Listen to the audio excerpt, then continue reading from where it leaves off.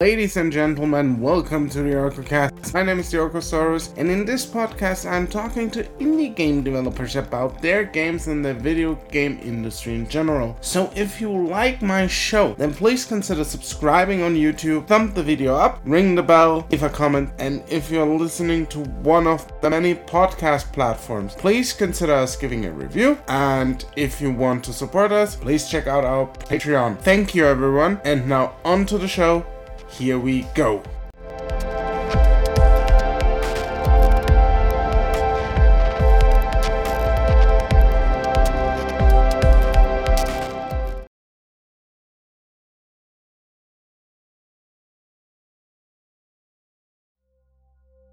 Hello everyone and welcome back to the OrcoCast. With me today is Al. Hello Al, how are you doing?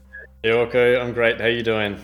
I'm doing fantastic since you are here today. Okay, so Al, tell us a little bit about yourself. Okay, so I am the lead developer of Orchid of Redemption, or at Orchid of Redemption, and I have just made the game June Shining with my little team of people here in Adelaide, Australia. Wonderful. Okay, so let's go right into our little dialogue about June Shining and you. But Yep. I want to start with the you. So how did you go, or how did you get into game development? So yeah, it was a bit of a weird kind of meandering journey. I started my first kind of steps into game development were with this program called Click and Play, which was around in the 90s. So I was kind of in my probably pre-teen at that time, like maybe 10 or 12 years old, and I dabbled with this software and made some like little kind of platformers and stuff like that. But that didn't last too long, and it was like a really long time. It wasn't until my mid-30s that I picked up game development again in a serious way. So I did a bit of like Flash stuff. In about 2008, I made this like Flash game which kind of randomly generated poetry, different kinds of poetry depending on which character you talk to. And it was kind of like like a magic 8-ball where you shake it up, you ask it a question, you shake it up and it gives you like a random answer. It was kind of like a game version of that, but with each character giving you a different type of answer. So that was really the first full thing that I actually finished. And so then I was doing music. I did a music degree, music technology, and I was designing my own digital instruments that I was performing with. And I took that, quite a long way. And I got to this point where I felt like I couldn't take it any further, but I wanted to take it further. I wanted to figure out how I could do that better. And I just thought of using video games to overcome some of the limitations that I was having with these instruments. So I proposed that as a research project, as a PhD project. And I did that as a PhD for 3 years, and it went really well. And basically I took that music game technology and started my business with it. And I've been doing full-time game development ever since for the last 8 or 9 years. That is indeed very impressive. 8 or 9 years game development is actually quite some time. A lot of people quit before they reach 5 years because game development is very underestimated and very complex and also very hard. It's very, very difficult, and the competition is just crazy. It is being released, and it's very tough. It is a very fierce field, very fierce. So I guess June Shining is not your first game then? Well, it's my first commercial game, actually. So I've done things like made games for exhibitions and performances, but those haven't been released as commercial products to the public. So yeah, June Shining is the first one that the public can actually buy. That's interesting. I want to know more about these performances games. Tell me a little bit about those. Well, the one that I just described earlier, the kind of Magic 8-ball poetry one, was for a local exhibition. It was a moving image exhibition here in Adelaide. So people could come up and play it, and it was projected on a big screen on the wall. But that was it. It was basically there for about a week or so, and that was all that it was made for. And it was kind of like collaged out of things. So like how people make sample-based music, they kind of cut a bit of music off of this and a bit of music off of that and combine it together. It was kind of like the visual equivalent of that, which meant that there were kind of copyright issues with it, so I wouldn't have been able to sell it publicly anyway. But also it just wasn't intended for that. It was meant for an exhibition. And so a few years later, another one that I did was a commission for a string quartet where they kind of just said, we're interested in what you're doing with like game and music technology. Can we just make a performance piece together? So I made this kind of game landscape, which again, it was more about the music of it than it wasn't like a game in terms of there were objectives and you could win it or anything, but it was made in Unity. It was using game technology. And so I was using a MIDI controller, moving through the landscape and controlling aspects of the music. And then the string quartet, I had given them like written instructions of how to improvise along with what I was doing. And so then we projected that up on a big screen, and the audience could see what was happening on the screen and could see the string quartet playing along with it. So it was a dynamic soundtrack. Could you say it that way? Yeah, but what I was doing with the MIDI controller was also like controlling the music as well. So yeah, it was a dynamic soundtrack is not a bad way to describe it, because there were elements of things that were pre-composed, and there were elements of like things that I was doing in real time. Yeah, that's rather impressive. You probably know Mick Gordon, and his Doom soundtrack is also within the game extremely dynamic. So I have nothing but the highest respect for someone who can pull off something like that. Thanks. Yeah. Yeah, because it's interesting doing that experimental stuff. Yeah. Because I feel like this is something that is really hard to do, and to properly even do that. So that is something, yeah, very impressive and very interesting, actually. Yeah. So let's talk a little bit about June Shining. Yeah. I'm not entirely sure. Somebody came in my stream, dropped a few bits when I played it. Was that you? No, it wasn't me. No. You weren't in my stream. Okay. Because of the time zone difference, it was about 3 o'clock in the morning for me. So yeah, I thought so. I was just making sure. So when I played the game, I drew two comparisons. I like to draw comparisons, even if they always a little bit unfair, because obviously the game brings also their own stuff to the table. The first comparison I drew is Curse to Golf, which on the surface level makes the most sense. But after I played it a little bit, I actually went with Trials. If you ever heard of that one. I have, but where you drive the motocross down. Like the real physics-based. Yeah, exactly. Exactly. Okay, yeah. So I mean, I could be off, but I saw more Trials influence in there than maybe I don't know.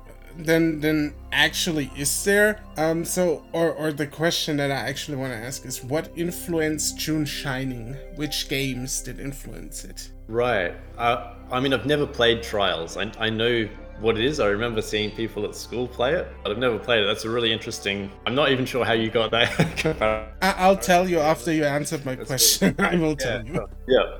So for June Shining, it's there's not like a concrete, like I can point to this game and this game. There's like a lot of influences mixed in there. A lot of, I mean, if you've played through enough of the game, you'll see like Nintendo inspired stuff. Some of the pipes even look like very Mario like. So there's a bit of that in there, and some of the mechanics definitely that didn't make it into the game were even more Nintendo-ish. Like we had a power-up system that we prototyped and we were planning to put later in the game, but didn't make it in. And that was very much like, say in the 2D Mario games where you hit a block and a mushroom comes out and the mushroom kind of like moves away from you and you have to chase after it. We had stuff like that going on with our power-ups, and we just, it didn't make it in. So, but there's a lot of, just kind of general, like later in the game you get a double jump, so that's kind of like just a general platforming staple that we wanted to try out. And there was other platforming staples like a dive smash, where you kind of like smash into the ground, which again we prototyped but didn't put it in. But in terms of like more concrete examples, there's definitely some Spelunky in there, which probably would sound surprising to people who've maybe only played some of the start of the game. But if you get to the 6th world of the game, it's all procedurally generated. And so my journey with Spelunky was that before I ever played the game, I read the book that Derek Yu wrote about Spelunky, which is super interesting, and I definitely recommend people to read that.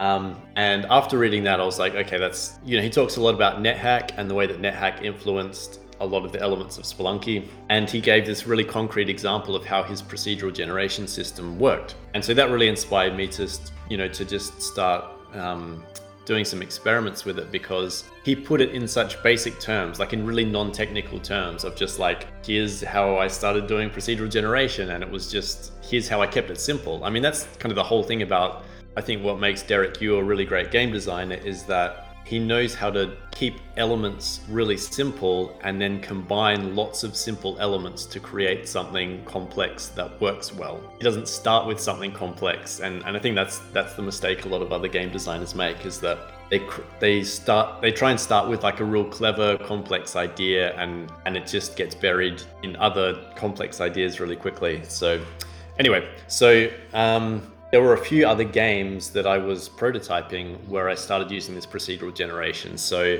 I already knew like what can make it difficult. So when I decided to do it for Dune Shining, I was like, okay, well, I'm going to avoid this and this pitfall so that I know that I can make it reliably and just get something up on its feet and then start experimenting with it. And so the constraint that I decided on was to not have any walls. So if you play the 6th world of Dune Shining, you see that it's kind of has this procedural random feel to it, which I just leaned into, but it doesn't have any walls, which means that you can go anywhere that you can, if you can get your ball far enough to where you want to go, then you can go there. There's nothing stopping you from going anywhere in particular. And it worked really well. And I thought, well, I'll start with that much openness and then see how many constraints I need to add. And it just turned out I didn't really need to add a lot of constraint at all. And so that procedural generation system, turned out to be much simpler than Spelunky's, because in Spelunky there's still, it needs to sort of have some valid paths from the start of the level to the end of the level. Whereas because I didn't have any walls, I didn't even need the procedural generation system to work that out. It just basically always works. So that was a big influence. And the other one that I've written about a bit in the press kit and in some interviews is that there's this game which I saw maybe 10 years ago or more, and it was like a 2D platformer, so like where you control a character, but it was also a golf game, like a mini golf kind of game. But I don't think I ever played it, or maybe I played it a little bit. I might have just seen videos, but I have no idea what it was called or who made it. I think it was maybe just like a little game that one person made, and it was on like TIG Source or one of those like kind of indie game forums. And I wish that I could credit that person, and if anyone knows what that game is, then please tell me. But it was just a cool little platformer, and it was just one of those things that as a game designer it just lodged in my head forever. And so that was definitely an influence of Dune Shining. That was probably one of the most like direct golf influences of the game. And that game had these like one-way walls, which we use quite a lot in Dune Shining, where you can hit through in one direction, but you can't hit back in the other direction. So that came directly from that game. And there's the pinball influence as well, which again, I talked about this recently in terms of Yoku's Island Express, where I definitely played through Yoku's Island Express, and that's, for people who don't know it, that's a pinball Metroidvania. It's got really beautiful graphics. It's like a lovely little game. I love that game too. I know what you're talking about. Yeah, it's cool. So I think that I never thought about that during the development of Dune Shining, but because I've played through it, I'm sure it was there in my subconscious. So, but the pinball ideas were definitely there, and so when we started making, when we started prototyping Dune Shining, like way back 2 years ago, first it was like going to be a pretty straight up kind of mini golf kind of game. And then we added in kind of the magic elements because it was the easiest way to solve a few design problems that we were having of making the gameplay fun. Just adding breaks was like the simplest solution to one of the design problems we were having. So, and then that turned into the whole magic system of the game. But we also had these pinball elements in there. So we actually had pinball flippers, and that was a key part of the game. We ended up taking the flippers out and changing them to, there's like these little nodes that kind of like bubble out and stuff like that, because the physics of pinball flippers is actually much more difficult than you would imagine to get it right, because they move so fast. And with physics, when you have stuff moving fast, it's easy for your ball to just flip right through it. So we ended up abandoning the literal flippers, but what was the key thing was this general pinball idea of like on a physical pinball table, you just have one button, and that one button controls every movable part, like every manual movable part.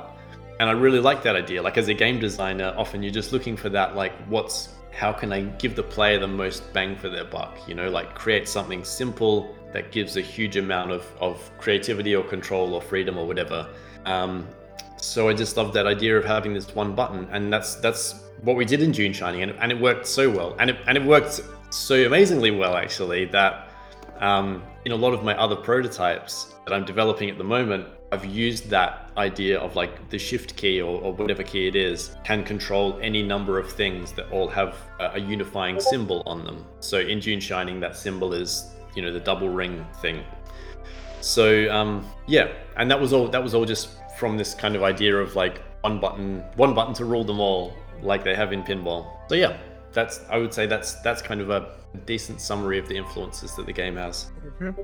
So how did I draw the comparison with Trials? I feel like that the game relies, at least in a certain way, very much on physics, because you can bounce your ball off different surfaces and different items, and then and you always also have like this system where the game tells you, look, you can do this course in 2 strokes, right? Trials had like also these similar things where it relies on physics and where you had to adjust basically your driver and your motorcycle to not crash. I know it's not very close, but I feel like it still is. And you had like the same thing, that you had like a time that you could beat, and if you were really good at a course, you could do it.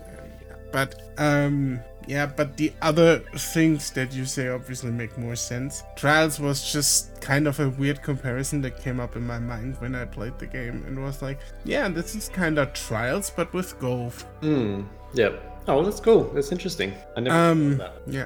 So, and you elaborated a lot on the concept, but how long did you actually work on the game? How long did it take from the initial thought to the finished product? So I think from releasing it on early access to the full release was almost 2 years. So and we released it on early access like pretty early as a pretty rough kind of prototype. So I reckon it would have only been about 3 months from starting the game, getting it onto early access. And I think on early access it was just like the first world of the game, so maybe like 12 levels, and then every month we released a new world. So yeah, I would say it was probably just a bit over 2 years, maybe like 2 years and 3 months or something like that.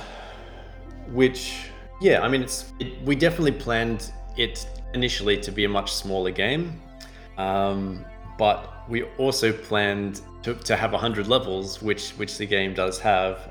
And that maybe still could have been a small amount of work, because on a good day I was getting like 5 levels done in a day. But it's all the other stuff really. It's not necessarily the level design. It's music took a really long time, and the environment art. So after I designed the levels, I got an environment artist to come along and then make them all look nice, basically. So when I was designing levels, I was kind of just doing the gameplay side of things. And then the environment artist would do all the, put in the trees and the bushes and all the little details. So that takes a really long time as well. So yeah, it's one of those things, as a first commercial product, that's a lot of the things that you just learn, and that's why so many people love talking about not overscoping when you're planning your game, because those are the things that are easy to forget how long those little details take. Yeah, the feature creep.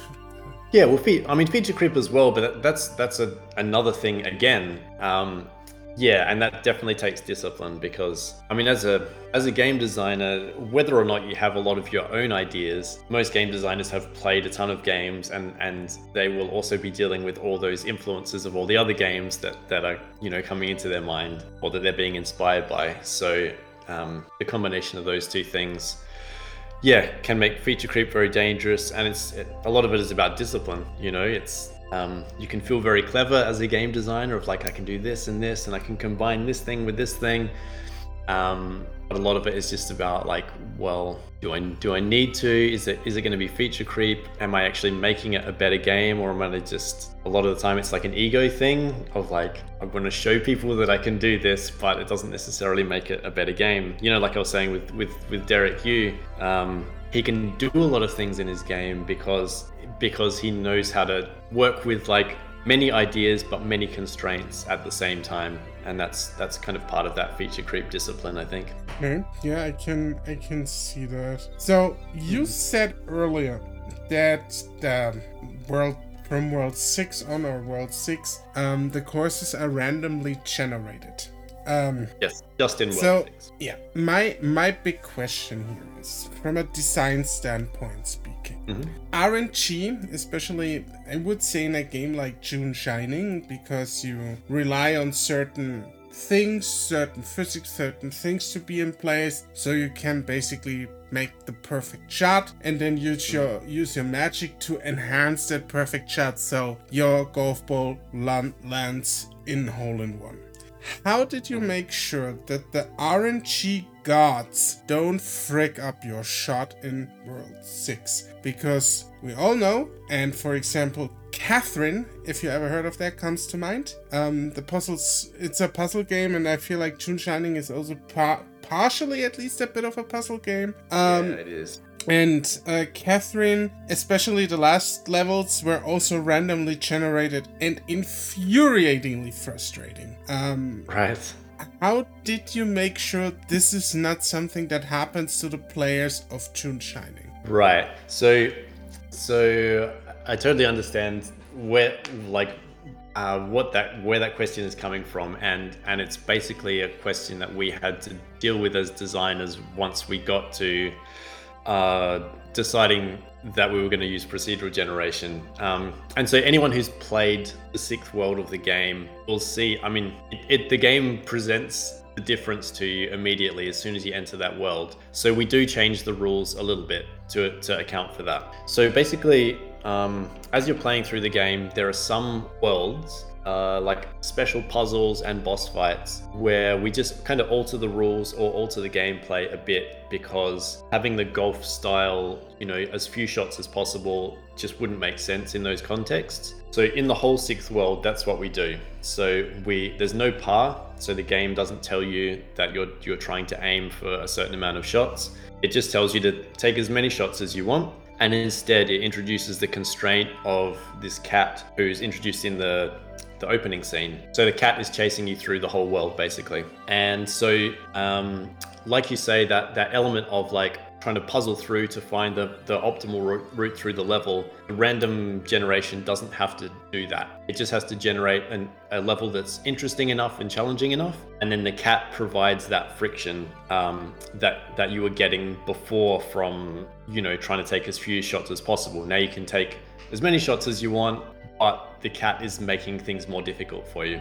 So that's basically how we overcame that problem. Okay, that sounds reasonable. Okay, I was just interested, how would you account for that issue you had from a design perspective? If you look at June Shining now, since it's now fully released, full release was February 17th. By the way, if you're interested in checking out June Shining, link is in the description of the YouTube video, and in the description of the podcast video, there is a link to the Steam page. So go check it out, wishlist it, and potentially buy it if you want to support the indie, the dev al here.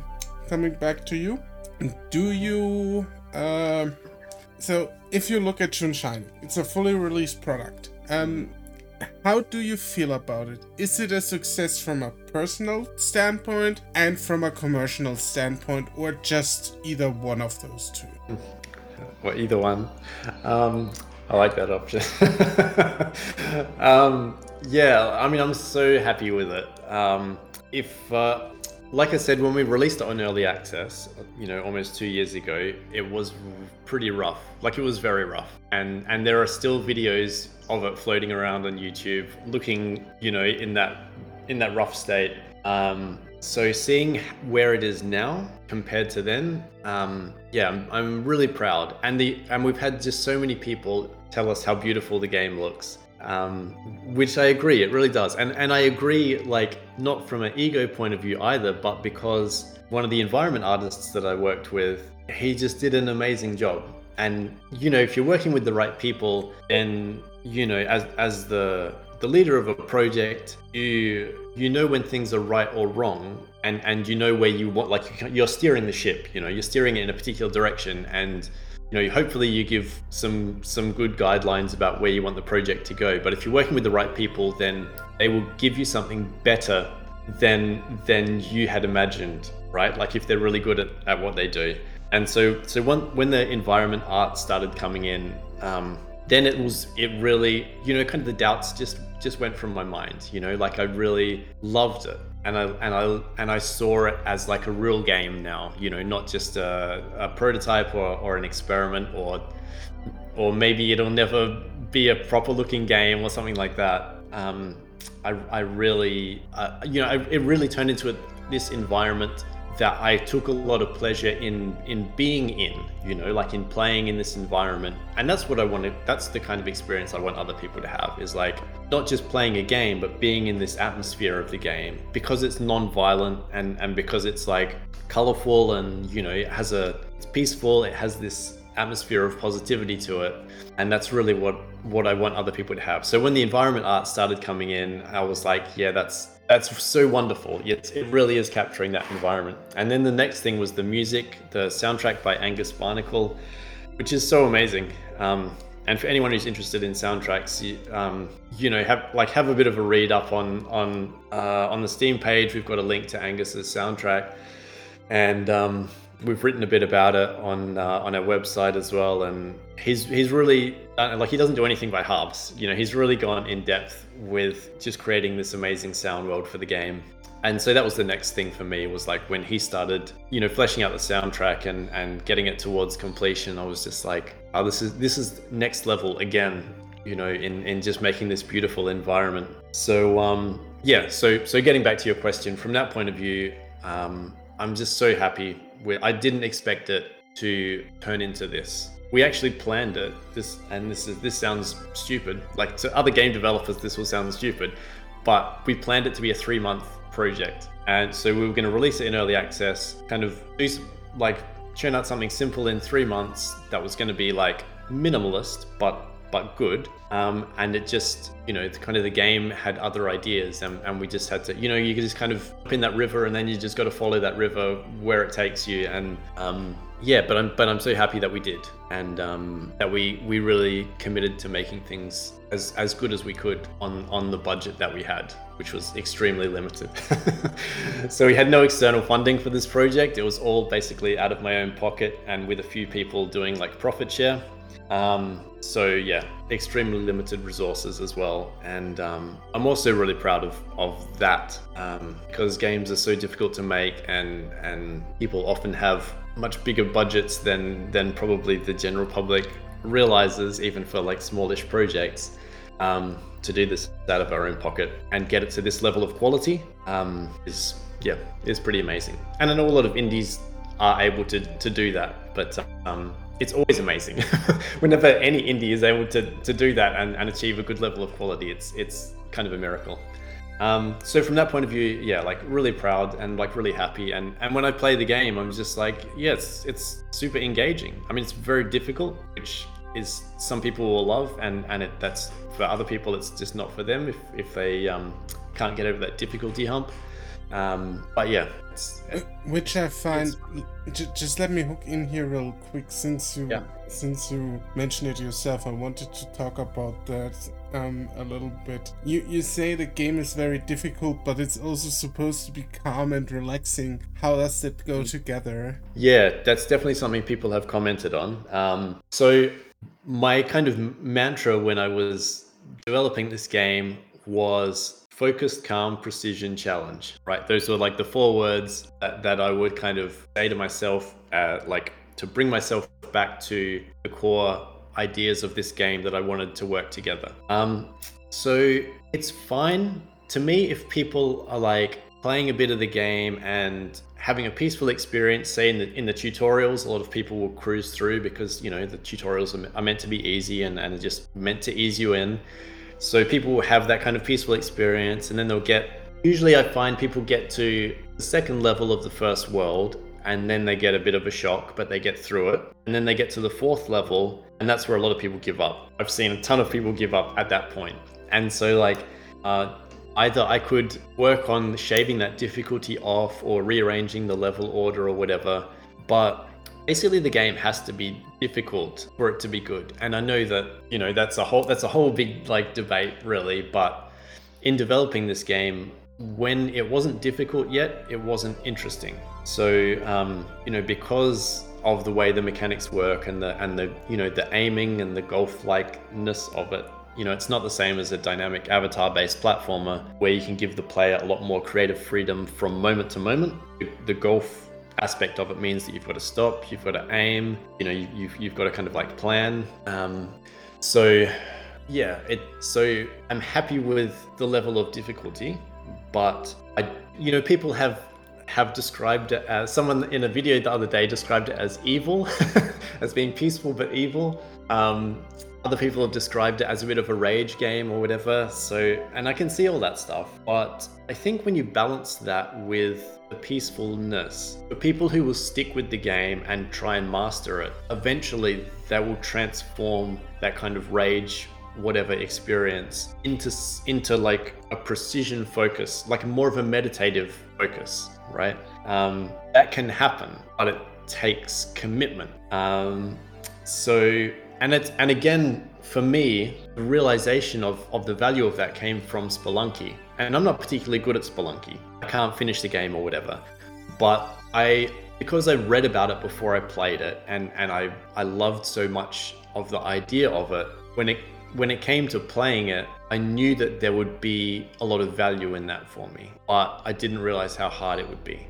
So I pressed on because I knew that there was so much to it. You know, like I knew that it would be worth it. So I developed those skills. And so yeah, so I learned a lot from that, and like I wanted to give people the opportunity to have that experience, but I also wanted it to be in a peaceful way, like where nothing is attacking you. Like what I don't like. Okay, so when you say peaceful is more like non-violence. Yeah, exactly. So yeah, okay. So what I don't like about something like Spelunky is that the tension for me is the psychological tension of knowing that everything is out to get me. You know what I mean? Like I can never feel safe. Whereas in Dune Shining, you can feel safe. Like nothing is really out to get you. It's really just all about your own skill. And really that's kind of what the story of Dune Shining is about as well, is like the character Dune is going through all this kind of self-doubt because she wants to be perfect. You know, she wants to do this thing as perfectly as she can, and she can never do it perfectly because of the circumstances. You know, she's always going to break some of those eggs. She can't save all the dodos, and she wants to save all of them, but she's only ever going to be able to save some of them. So it's really this whole kind of thing of striving towards perfection, but knowing that you can never get there. I like that. I like that a lot.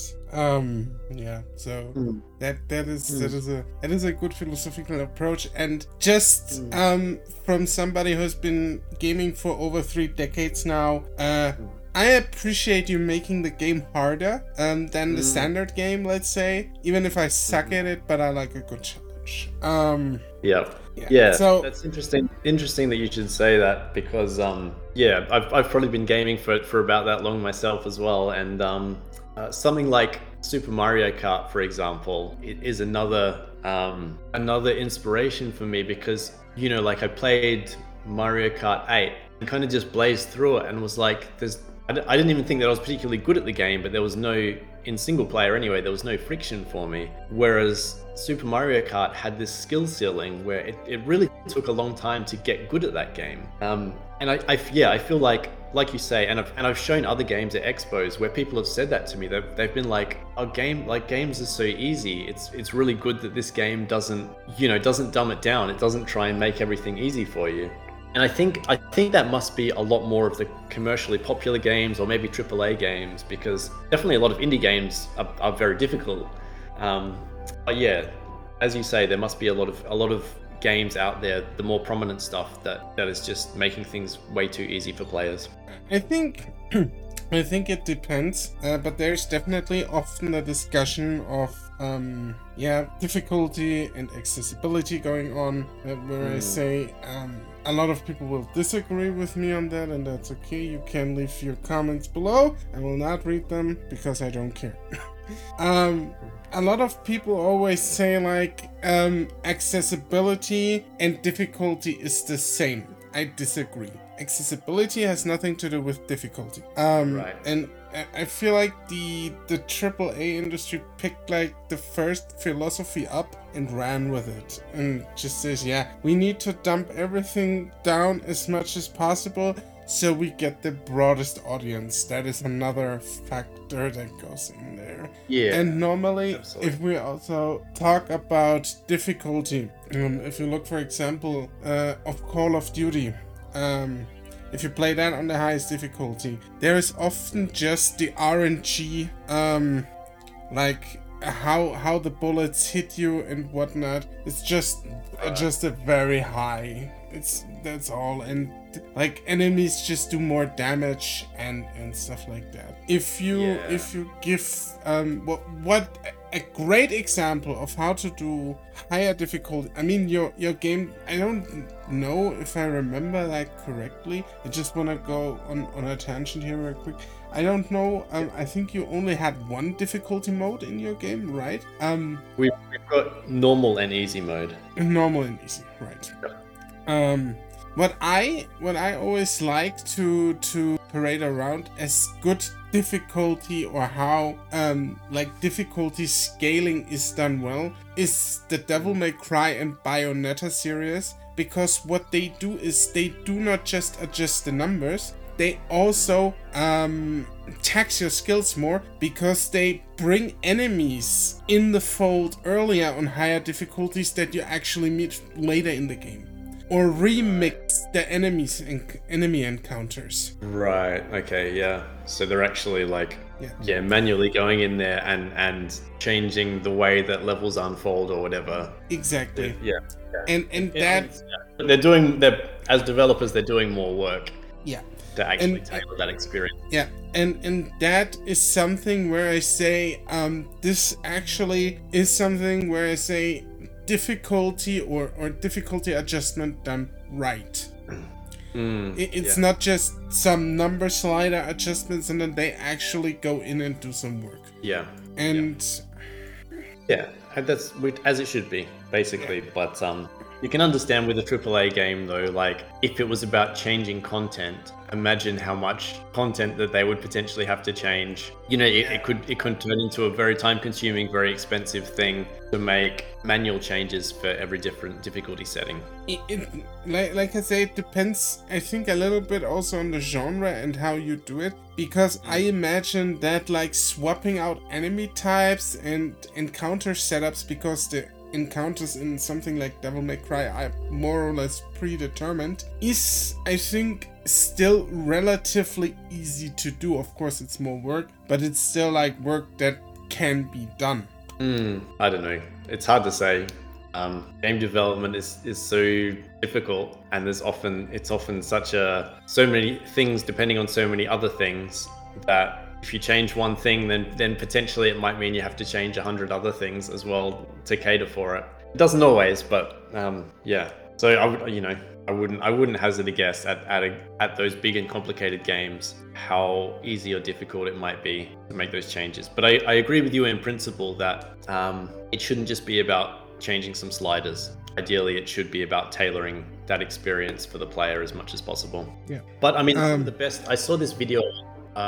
Sorry, I'll just finish this thought. I saw this video on Pizza Tower the other day, and they had a great description of like how Pizza Tower just allows you to play the game in a way that you're tailoring the difficulty to your own skill level. So there aren't like difficulty modes, there's not like an easy mode or a hard mode or whatever, but the game is just kind of open enough and free enough for you to play it the way that you want to play it and figure out how hard or difficult you want to make your own experience. And I think that's a sign of a really well designed game, where you can the way that you play the game will kind of determine how easy or difficult it is. Yeah, I can see that. That makes... Yeah, I can agree to that. I mean, I haven't played Pizza Tower. I probably should at one point. But yeah, that's... I mean, it doesn't work for all kinds of games like that sort of philosophy, but yeah. It's always, I mean, more or less the takeaway would be different genres have obviously different needs. The takeaway would probably be try to make the best out of the genre you are developing in, if that makes sense. I feel like. Yeah, for sure. So let's, since you mentioned it, and since I want to segue a little bit into the gaming industry, and we are basically already there. We already touched a little bit upon the AAA industry in the last talk about difficulty and whatnot. And so if you look at the gaming landscape today as a very experienced gamer, especially the AAA gaming industry, what is your least favorite trend currently going on? Well, my answer to that would be very broad, because I don't actually play AAA games really, apart from Nintendo ones, which I don't know if people, I guess people qualify Nintendo first party games as AAA games. But I mean, basically my broad answer to that would be that I tend to not play any games that are violent. And it's not because I have a problem with violence. It's that I've been playing games for so long, I just grew out of it. So it doesn't interest me. And as a game designer, which is, like when game design becomes your profession, you can't play a game even for fun without having that part of your brain engaged in some kind of way, like kind of the analytical design part of your brain. So to me, if 99% of a given game is about shooting people, then I don't care about it. It's not interesting to me as a designer, and it's definitely not interesting to me as a player. So the problem is, even if there are aspects of the AAA industry that want to be making games that don't do that, it will be very difficult for them to do that from a financial point of view, because it's difficult to, violence is still the most popular thing. Games that have violence are much more popular than puzzle games or whatever. So that is definitely the biggest, like, broadest thing that I can say about that, is that to me, it's amazing seeing like the visuals and the music and whatever in those really high budget games. But sometimes I wish that there would be some high budget game that I actually wanted to play. I mean, a while back I played what was it? Dragon Age Inquisition, purely because I think I was at PAX in Seattle and I saw it there and I was like, man, what's that game? Because the environments just look so incredible. And so I played a lot of it, but I wasn't interested in like the combat, and you know, most of that game is combat, but I just really wanted to explore that environment. So I do kind of wish that that level of environments existed with just something else that you could do in them apart from having to kill everything. So, you know, so Nintendo often does like more interesting things, because even if it's still about like, you know, there's this enemy that you've got to deal with, often it's about, you know, puzzle platforming or exploration or whatever, and inventive mechanics, you know, like I would say there's probably no, well, I don't know. I mean, definitely all the Mario games always have inventive mechanics, and they never stop trying to be inventive with those games.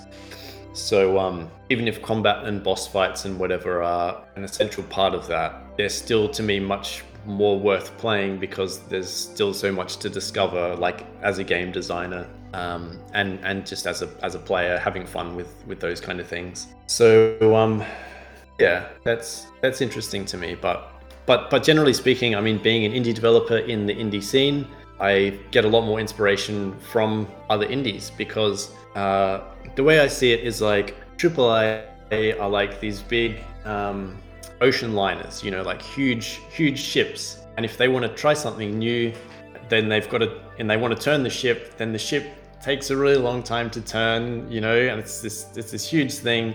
Whereas indies are more like speedboats, you know, we can cruise around, and maybe we can't carry as many people, but if we want to turn a corner, then we can just zip around and turn a corner.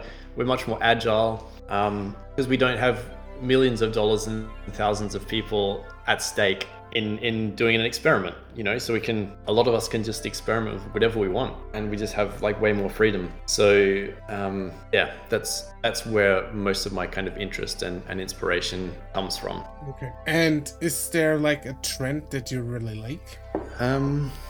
Well, I think I've been talking about Spelunky a lot, but I think that the general, or to make it broader, I think the general kind of roguelike trend that's been happening with taking roguelike elements and making them more accessible, because I've read a lot about the history of roguelikes and Rogue and NetHack and all of that kind of stuff, and I've tried to play NetHack, and I've played this one called Brogue, which is sort of like a traditional roguelike, but presented in a way that you can sort of just play it with a mouse. You don't need to know all these crazy in-depth keyboard commands and whatever. But even so, it's you still have to. There's still that encyclopedic kind of knowledge of all the things that all the systems you need to understand. So I think like all the roguelikes and the popularities of roguelikes that make all that stuff more accessible, and that you can just kind of experiment and just like try things and die a lot but still have fun doing it. I think that's really wonderful, and I think it's really interesting, people designing these procedural generation systems that are maybe 50% them being creative and 50% let's just design a good system and see what the system can do, because that's a really interesting intersection of like, as a designer, you don't have to control everything, you know, you design a good system so that you can trust it and let it go and see what it can do on its own. And what I hope to see from that as well is like a lot more encouraging of player creativity. And I think the good ones already do encourage that, because they just naturally have these systems where there's a million ways to solve any given problem. But I think generally the problems are either too broad and not interesting, like for example just get to the end of each level, or they're like too specific, where it's like, okay, do this thing and this thing and this thing in this specific order, but the journey along the way to get there is you can kind of, as long as you can find this thing and this thing and this thing, then you can get there any way you want. But that's, you know, that specific sequence of things that you're trying to achieve doesn't necessarily need to be locked in. So I don't know if I've seen any roguelikes that do that yet, where, you know, maybe there'd be an adventure story, which is like, you know, find the magic orb and find the bird that has magic feathers and use the feathers with the orb and whatever. but where each step of that kind of adventure is also procedurally generated. And maybe the story as well that goes along with that is sort of procedurally generated, but not in terms of like a lot of text, just like in terms of you randomly meet some NPC who gives you some objective to find something in. So that's what I would like to see, is more of that kind of giving players a lot of freedom and objectives and story being more intertwined with that roguelike system. Okay, that sounds interesting. Okay, let's do one last question and then we wrap it up. Okay, so I said something about oddball questions, right? Yeah. Here is one. Imagine the following scenario. You're at the United Nations and you can talk on behalf of all video games. What would you tell the United Nations about video games? Well, I think I would draw some specific examples, because that's always useful, of saying that I think these games and what we could kind of extrapolate from these kind of games into the future of game development can be really positive, and I wouldn't say can have a positive effect on people, because they can, but you know, as soon as you say that, a lot of people are going to go, okay, we'll prove it. But so I would say, again, from a personal point of view, I would point to something like The Witness and say this is a game that like can get people thinking deeply and exploring, and it doesn't make any violent demands on you in terms of literal violence or even like emotional or psychological violence. It really wants you to be in a peaceful state but challenged at the same time. So I would say, and I think there's not many like really great examples of something like that. And it comes back to that question that you asked me of like, how do I reconcile the fact that Dune Shining wants to be peaceful but also wants to be challenging? I think that is something that when games do it well, then we can do it better than anything else. Because I would say if you look at, say, Studio Ghibli films, a lot of the times the characters are developed in those films in a way that is more challenging than we're used to, especially from animated films, because they have more dimension, and even the characters that are good are more flawed or more ambiguous, and so we're more challenged to understand how they work and not just wait for the inevitable, like it's all going to wrap up neatly. And so a game that both wants you to be in a peaceful place, or wants to help you find a peaceful place, or share that, or peaceful or serene, or whatever it is, or a loving place, or whatever that positive thing is for you as a player or as a designer, can do that in a, you know, it's not just a 2-hour movie or whatever. It's you can really explore that deeply. And so something like The Witness really allows you to explore that deeply and from a lot of different angles. And so that's like, if I could broadcast something about games, to me it would be that let's have a discussion in the world about how we can find those kind of positive experiences and get people who are playing games and who are making games to question whether they are having those positive experiences. And if they're not, then why not? You know, get game designers to question, like, do they want their players to be having a positive experience? And if they don't, then why not? And it doesn't have to be like all sunshine and rainbows when I say positive experience. You know, there could be violence, or there could be horror or whatever, but still with the intention of a player finding a positive experience from that. That's what I would say, you know, is like that potential is really there, but oddly enough, it's really untapped to give players something truly positive. And that challenge has to be there for it to be positive, because that's the human condition of storytelling, is that there needs to be some kind of friction there. You can't just present someone with like a simple thing that's sunshine and rainbows and go, yeah, that's a positive experience, because it's never that easy. You know, there's got to be a journey. Yeah, it's gotta be a journey. That is some wise words. There's always gonna be a journey somewhere for someone. All right. I would say we end it here. Thank you for coming out. I hope you come back at one point, because I think there's still a lot of ground to cover, especially with what comes in the future, because I think June Shining might not be the last thing we've ever heard of you. I have a feeling. Definitely not. Yeah, and you can find me as the Orcosaurus on Twitch and on all social media platforms and on YouTube. You can also, if you want to support, look at my Patreon. Link is in the description. Every link to June Shining and to Al you can also find in the description. And with that being said, that was the Oracle Guest. Al, thank you for coming. Thank you. Great talking to you. And everyone, have a great time. Bye bye. See ya.